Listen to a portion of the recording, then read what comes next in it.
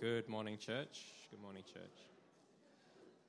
Good morning, church. My name's Ray. I'm here to bring us the Bible reading this morning, and it's from Matthew chapter 16.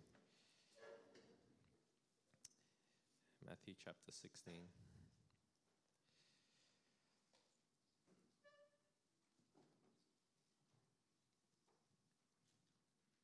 When Jesus came to the region of Caesarea Philippi, he asked his disciples, "Who do people say the Son of Man is?"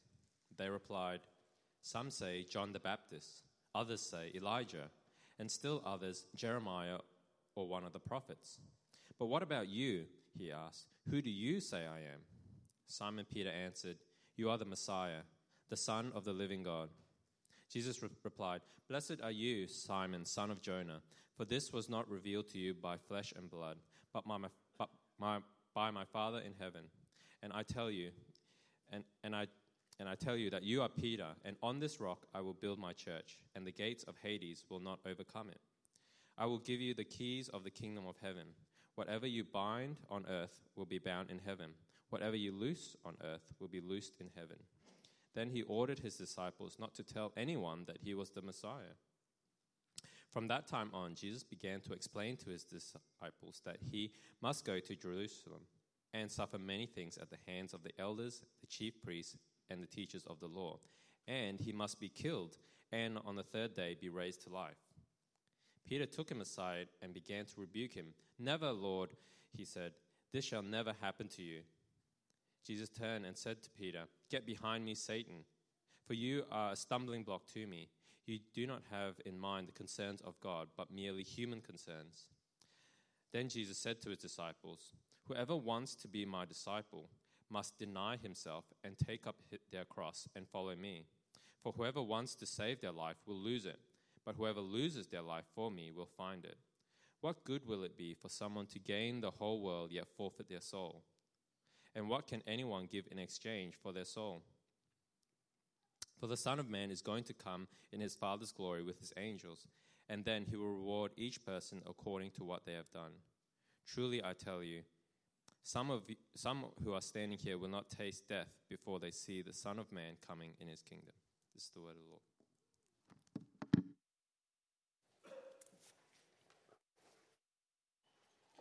Thanks, Ray, for the Bible reading.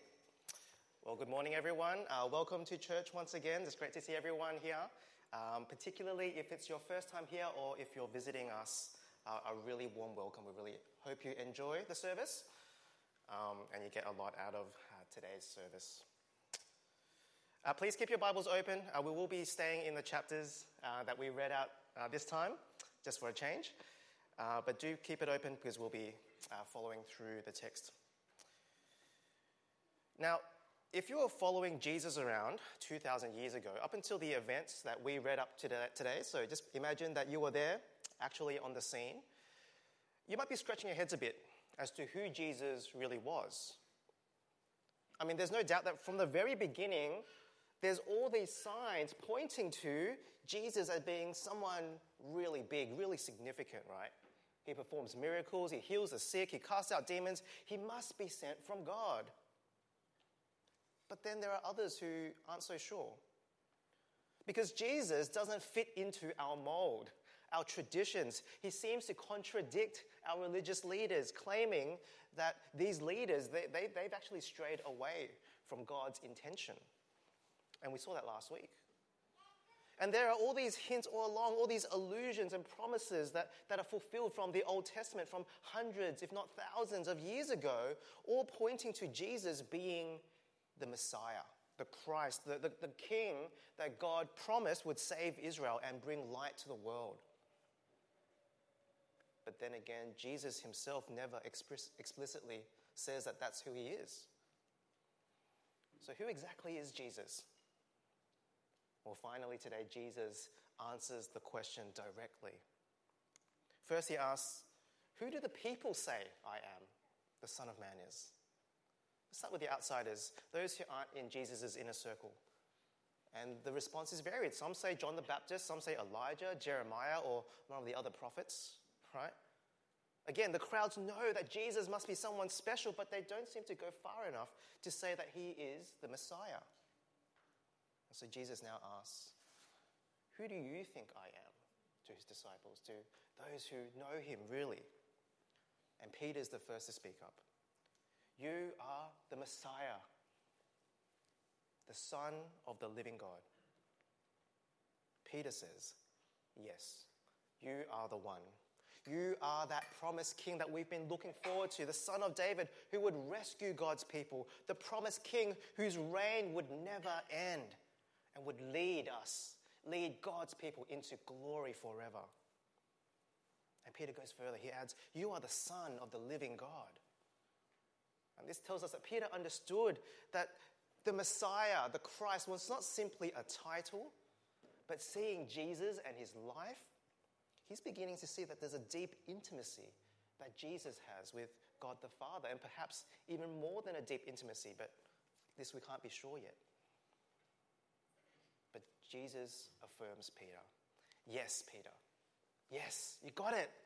That's exactly who I am. Finally, what was teased so much over and over again over the last 15 chapters, what people had on the tip of their tongues but they couldn't articulate, it's finally unambiguous. It's explicit. It's confirmed by Jesus. Jesus is the Messiah. But then Jesus makes this remark. Peter has gotten it. He is blessed not because of flesh and blood, not because of his own human wisdom or observational skills alone. Peter wasn't somehow more intelligent than others. But Peter is blessed because this truth was revealed to Peter, revealed by God himself. God is the one who opened Peter's eyes to this truth. Now, ever since I became a Christian, something that I've always been interested in is apologetics, right? That is answering questions and objections that people might have about the Bible, who Jesus was, the cross, Christianity. Because my coming to faith, a big part of that was actually having my questions answered. And I had to dig around and I had to be convinced that there were logical arguments to my questions about the faith. And so I always wanted to go deeper, reading more books, how I might rationally convince people of Jesus' existence, his miracles, his death and resurrection, and so on. And that's a good thing, right? We do want to give informed, rational answers to those who have questions. It's good for our own faith even to know that there is a logical integrity to what we believe in. But as I'm sure many of us would have experienced, good logic alone can never open the eyes of someone to Jesus. That winning the argument, so to speak, no matter how persuasive, even if it's done by grace, can only serve to harden the other person sometimes, to make them even more defensive. And here we're told why. Seeing and believing who Jesus is, this is a gift from God. And so just as a side note, if this is true, that changes completely the way that we approach evangelism, doesn't it? Because if we think it's all up to our persuasive arguments, that we just need to study more, watch more YouTube videos on apologetics, if we think all we need to do is to try harder without depending on God, without asking for God in his grace and mercy to open hearts, we've gotten it all wrong, haven't we? No, it all depends on God to reveal the truth. So let's never forget that as we continue to diligently and graciously answer objections that people have, but let us never forget to ask God to be the one who is at work. But back to our passage today. Now that Peter has correctly identified who Jesus is, now what? Well, actually, it's Jesus' turn to now identify who Peter is. You are Peter. Now remember, the apostle's name was Simon before he met Peter. And Jesus gives him the name Peter when they first met. Now Jesus will explain why he gave Peter the name. Peter means rock. And so Jesus uses a pun here, says, on this rock I will build my church. You are Peter, you are the rock, and on this rock I will build my church. Just a reminder for many of us, the church isn't, of course, talking about the building, but it's the people of God. Jesus is referring to all of his people across all time, across all geography. My church, my people, says Jesus, will be built on you, Peter.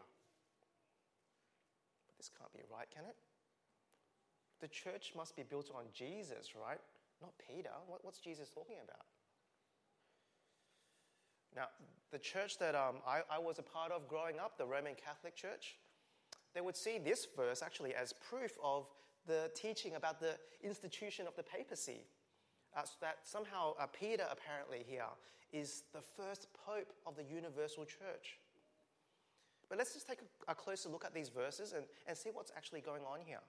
What does Jesus actually mean that Peter is the rock that the church will be built on? Well, actually, we need to look no further than the book of Acts. Who was the very first person to preach the gospel that Jesus is the Christ? Well, it's Peter at Pentecost. As soon as the Holy Spirit is poured out, people start speaking different languages, and amongst Jesus' followers, it's Peter who begins to explain what is happening.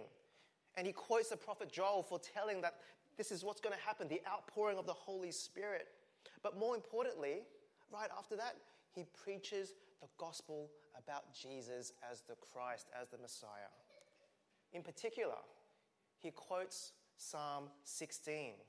Now, this psalm was well known to be about the Messiah, right? The Jews knew that. And what does it say? What does it say about the Messiah? That the one David pointed to, the Son of David, the Christ, the Messiah, was the one who would not be abandoned to the realm of the dead, the one who would not see decay. And so Peter's argument is this: who else could the Messiah be apart from Jesus, right? It's not King David. King David died and decayed long ago.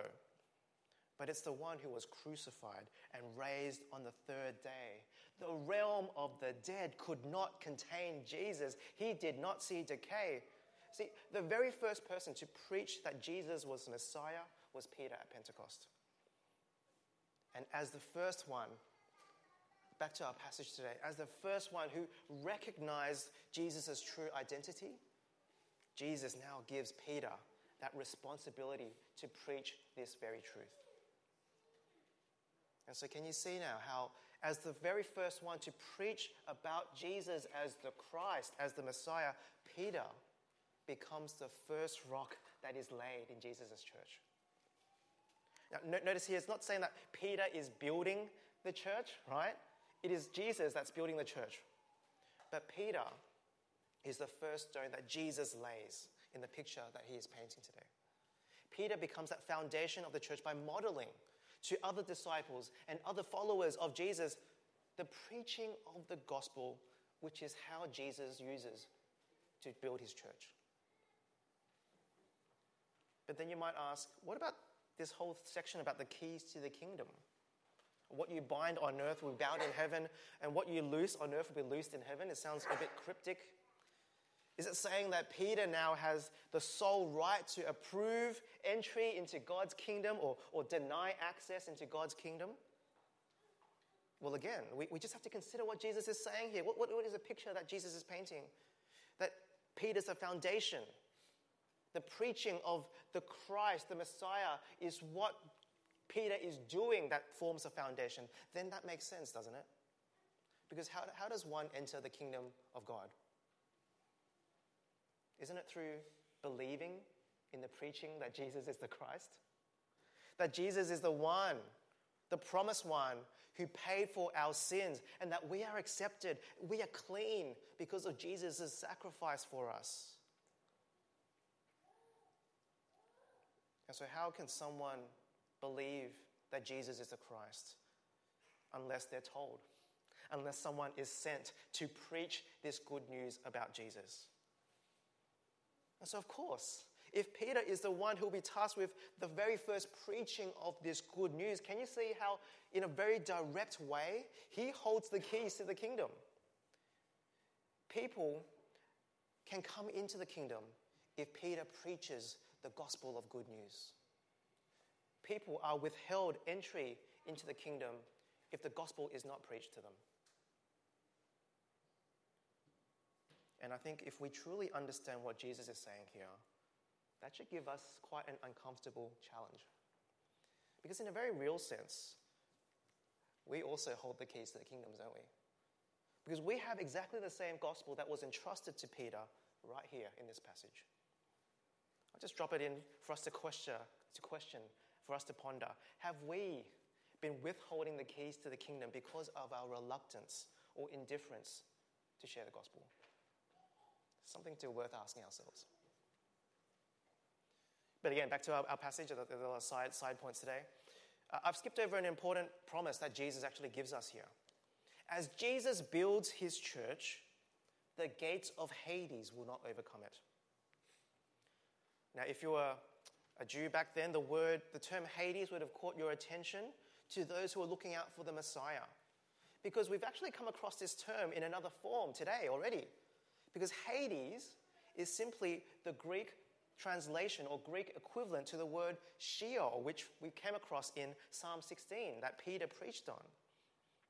And so let's see what the connection is. Jesus is saying, just as I won't be abandoned to the realm of the dead, that is Sheol, or the Greek translation Hades, so also my church will not be overcome by the gates of Hades, by the realm of the dead.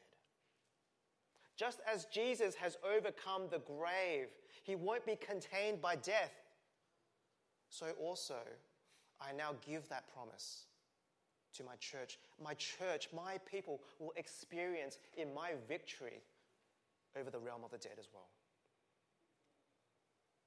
And so finally, this is it. That's what God's people were waiting for, that king to lead us into God's everlasting kingdom, the kingdom that will never end. Now God's people will never have to be oppressed again, right? And it looks like Peter understood it this way as well, but as we read on, it's clear that this picture is actually not complete. Because as Jesus explains the way ahead for him now that it's clear that he's the Messiah, Peter is in for a rude shock. Because as Jesus explains, that he now must go to Jerusalem to suffer, to be killed, and then be raised to life, Peter can't believe his ears. He ignores the last part of what Jesus said, and he's just focusing on the suffering and the being killed part. Jesus, you've just told us that you're the Christ, the one who would never see decay. You promised that your church, your followers, would never be overcome by the gates of Hades. It just doesn't compute. How can God's everlasting king come close to suffering or being killed? You can understand Peter's shock here, right? But Jesus' response to Peter's words are just as shocking. Because Peter went from finally seeing Jesus as the Christ, the first one to do so, the first one bold enough to say so. He's been given this huge responsibility of being the rock to build Jesus' church, to now he's being called Satan. Doesn't that sound a bit extreme? Why does Jesus go so far as to call Peter Satan after he got so much right? Well, let's again take us back to the beginning of Jesus' ministry.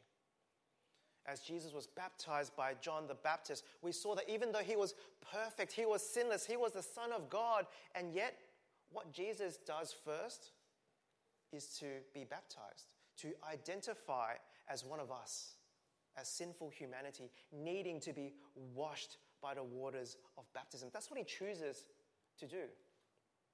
And then what happens? Immediately after his baptism, we see Jesus being led into the desert to be tempted by Satan himself. And how did Satan tempt Jesus? He offers Jesus a shortcut to glory. Don't take God's road. Don't trust God to protect you. Don't wait for God's timing, have to go through suffering and death. Look, just listen to me, Jesus. I'll give it to you. Just bow down to me. You can seize power for yourself, seize glory for yourself. You don't have to be hungry anymore. You can rule the world right now. And isn't that in a nutshell what humans are concerned with? It's just about getting to a desired outcome the quickest way possible, sometimes regardless of how we get there. The ends justify the means. And the human concern in an effort to get to our humanly desirable outcomes, well, so often we miss the far more important aspects of what actually God is concerned about. Because what have we seen in God's kingdom so far? What's God's concern? Just as last week, Pastor Iggy showed us how Jesus cares not just for the superficial, the physical, the outward religious cleanness that we try to show by doing things. God cares about our hearts which are not clean. And we so desperately need Jesus to deal with that uncleanness. We care about physical oppression, physical sickness, physical poverty, whereas God cares about spiritual oppression, slavery to sin, spiritual poverty. And so you think the Messiah is going to be fantastic because he's going to save you from the Roman Empire? Even if he does so, what's the point? Even if Jesus kicks out Caesar and all the Romans, what's the point if you are still enslaved to the very thing that separates you from God and his kingdom? And so Peter needs to have in mind the concerns of God, not merely the concerns of man. And so while it's so easy, it's natural even for us to sympathize with Peter, to say, no, Jesus, I love you. You're my Lord, my Messiah. I don't want you to go and die and suffer. You must not die. But the thing is, to tell Jesus to not die on the cross is to attempt to divert Jesus from his very purpose, his mission to save sinners. By attempting to get Jesus to forgo suffering on the cross, that is exactly what Satan wants, so that God's people would be firmly within Satan's grasp. No, the sins of the world left unatoned for. No way for sinners to be accepted by God as they continue to walk in darkness.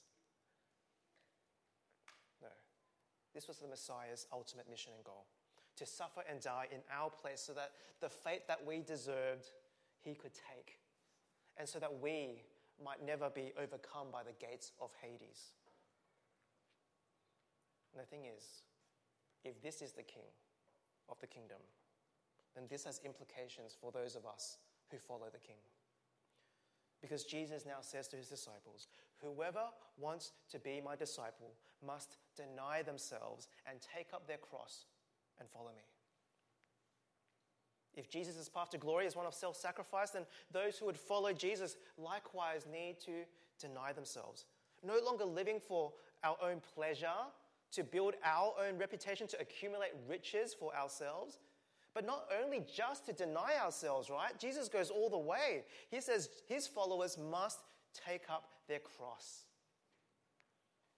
Now, this verse is one of those many verses that we've become so familiar with that it's easy to miss the impact of what Jesus is saying here. Let's think about what the disciples would have thought when they heard this. Taking up your cross meant that you were slowly, painfully dragging yourself to your own execution. Only the worst of the worst criminals will be sentenced to having nails driven through your hands and the feet, left to slowly suffocate in agony, gasping for breath as they hung there naked for all to see. Taking up your cross meant dragging that heavy hunk of wood all the way from the city to the place where you would suffer and die the most horrific and shameful death. That's the image that Jesus has in mind here. And this is the image that Jesus has in mind as to what his disciples following him would be like. For those of us here who follow Jesus, is this something that we've forgotten about when it comes to the Christian life?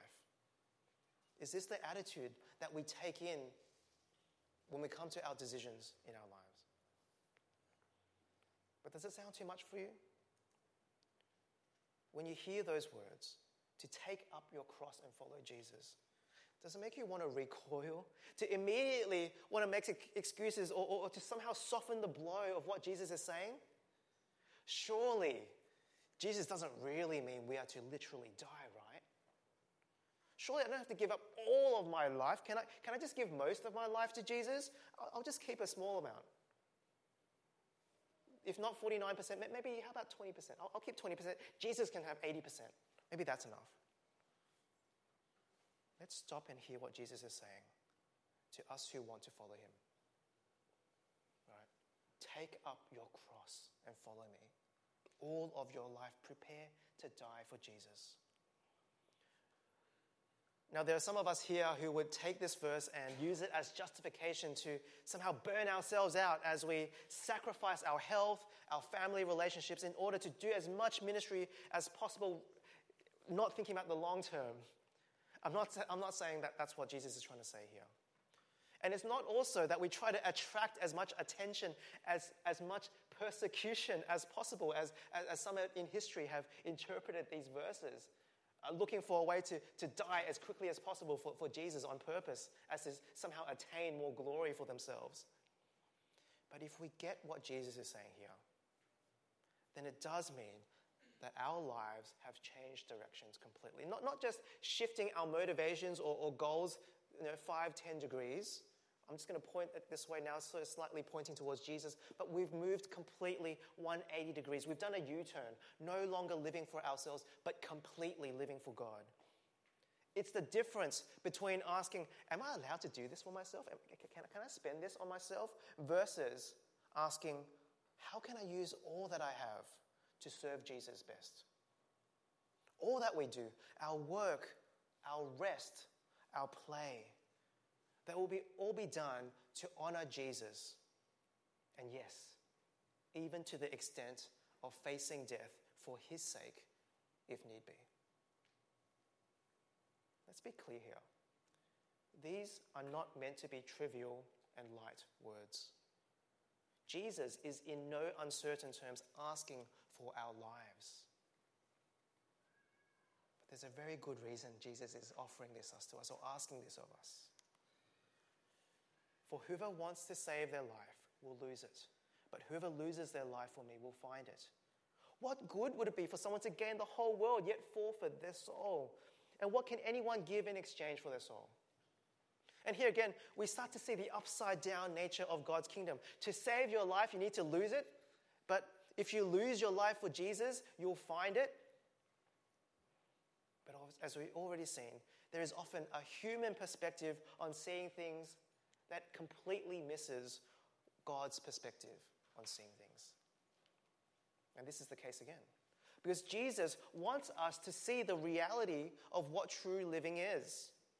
That what we currently hold on to as the life that we cherish, the life that we're living now, that pales into insignificance when compared to what God says is true life. Because let's remember what Jesus has just promised Peter. The realm of the dead, Hades, Sheol, will not overcome his church, his people. Surely, just as Jesus' death will not have the final word in Jesus' story, just as Jesus defeats death, so also will Jesus' followers not have physical death as the final chapter of their story. The life that you gain when you trade in your old, that's the new life you get when you enter into God's kingdom. That's true living. And so how can that even compare to this life? Can that even compare to the world? Right? Any pleasure, riches, status that you can ever get in this life, it won't even last. It just be a brief blip in the scheme of things. Any pleasure, riches, status that you can have in this life, it's only but a shadow of what God has in store for us in God's kingdom, living under him as we were meant to. And so as Jesus makes the most extreme comparison, what if we gain the whole world? Let's just play along with Jesus here, right? Let's just spend a moment to imagine that very thing, right? The whole world.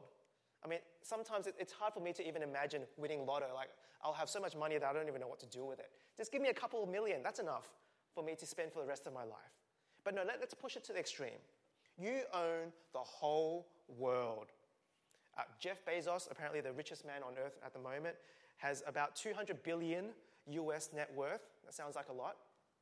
But if you literally own the whole world and its net worth, you would apparently now have $431 trillion at your disposal, US. right? Jeff's net worth is only 0.05% of what you now own. And so flying into space on a weekend luxury trip, that's less than spare change to you now. The whole world is yours. You can do whatever you want. Go wherever you want because it's all yours. I'll just give you a moment to just let your mind drift to what you would do if you had the whole world. And now stop. And ask yourselves this. Even if all that you just dreamt of came true, then what? After you've gotten all that you could ever dream of, how long would you be able to hold on to that before a couple of years' time, maybe a decade's time, sickness sets in? And you won't even be able to enjoy all that you possess. You won't even be able to leave your bedroom. How long before that all that you have, the whole world in fact, would inevitably pass on to someone else as your last breath leaves your body, as you're buried in the ground or cremated and put in a jar somewhere? So what if you gain the whole world but lose your soul?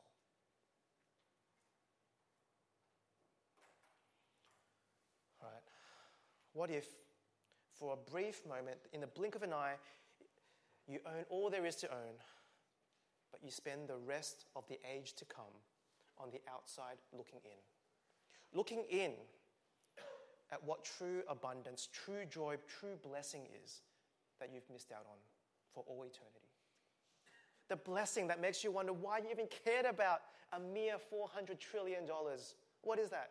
That's nothing. We know that, right? We know that. But so often we forget that. So often we just want to keep clutching onto the things of this world, not wanting to let go.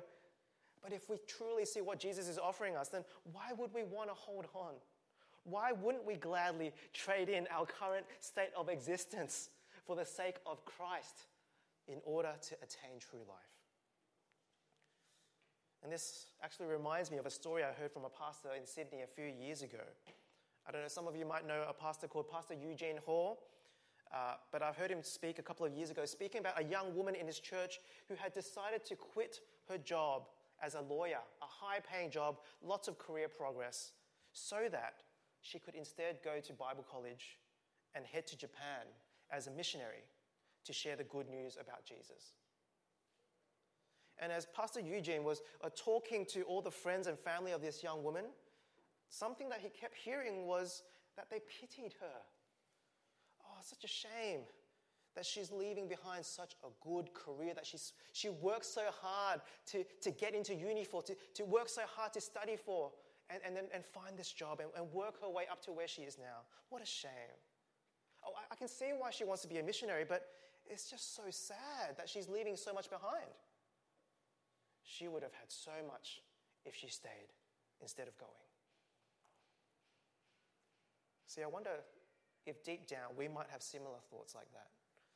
If maybe a close friend who decided to give up their jobs to go to a dangerous country, a closed country, to share about the gospel, would we secretly pity them for what they would have missed out on? For those of us who are now parents, I wonder if we secretly hope that our kids won't make that decision to go to a really dangerous country for God, for Christ's sake. But it's Eugene's comments after this story that I keep remembering even to this day. Because he challenges all of us. He says, why are you pitying her? Can't you see she's trading up? No matter how you look at her situation, she is not losing out one bit, leaving her career to go to Japan, to share about Jesus. And that's something we all need to remind ourselves, right? As we keep making decisions in our lives, we need to realize that there is nothing that we can ever give up. Even if it's our lives, there is nothing that we can give up that won't ultimately be the best trade we ever make if we gain our souls, if we gain entry into God's kingdom. And so let's just consider that calculation, all right? Hear again Jesus' words to his disciples and to us today. Whoever wants to be my disciple must deny themselves and take up their cross and follow me. Again, this is a very serious and heavy thing that Jesus is asking for. But my hope and prayer is that you'll see that trade is worth it. It's so worth it. This pathetic, weak self that's going to decay sooner or later. That's what Jesus is getting us to lay down. This temporary life, trading in for the perfect life under God for all eternity.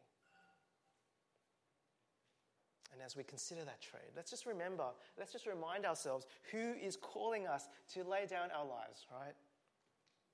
It's Jesus.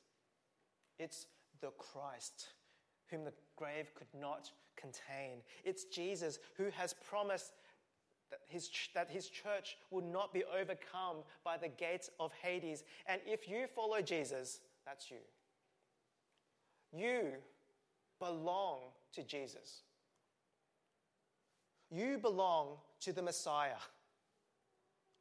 You belong to the one who has overcome the grave.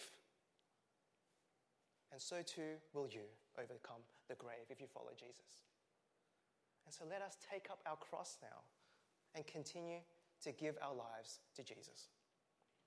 Let's pray.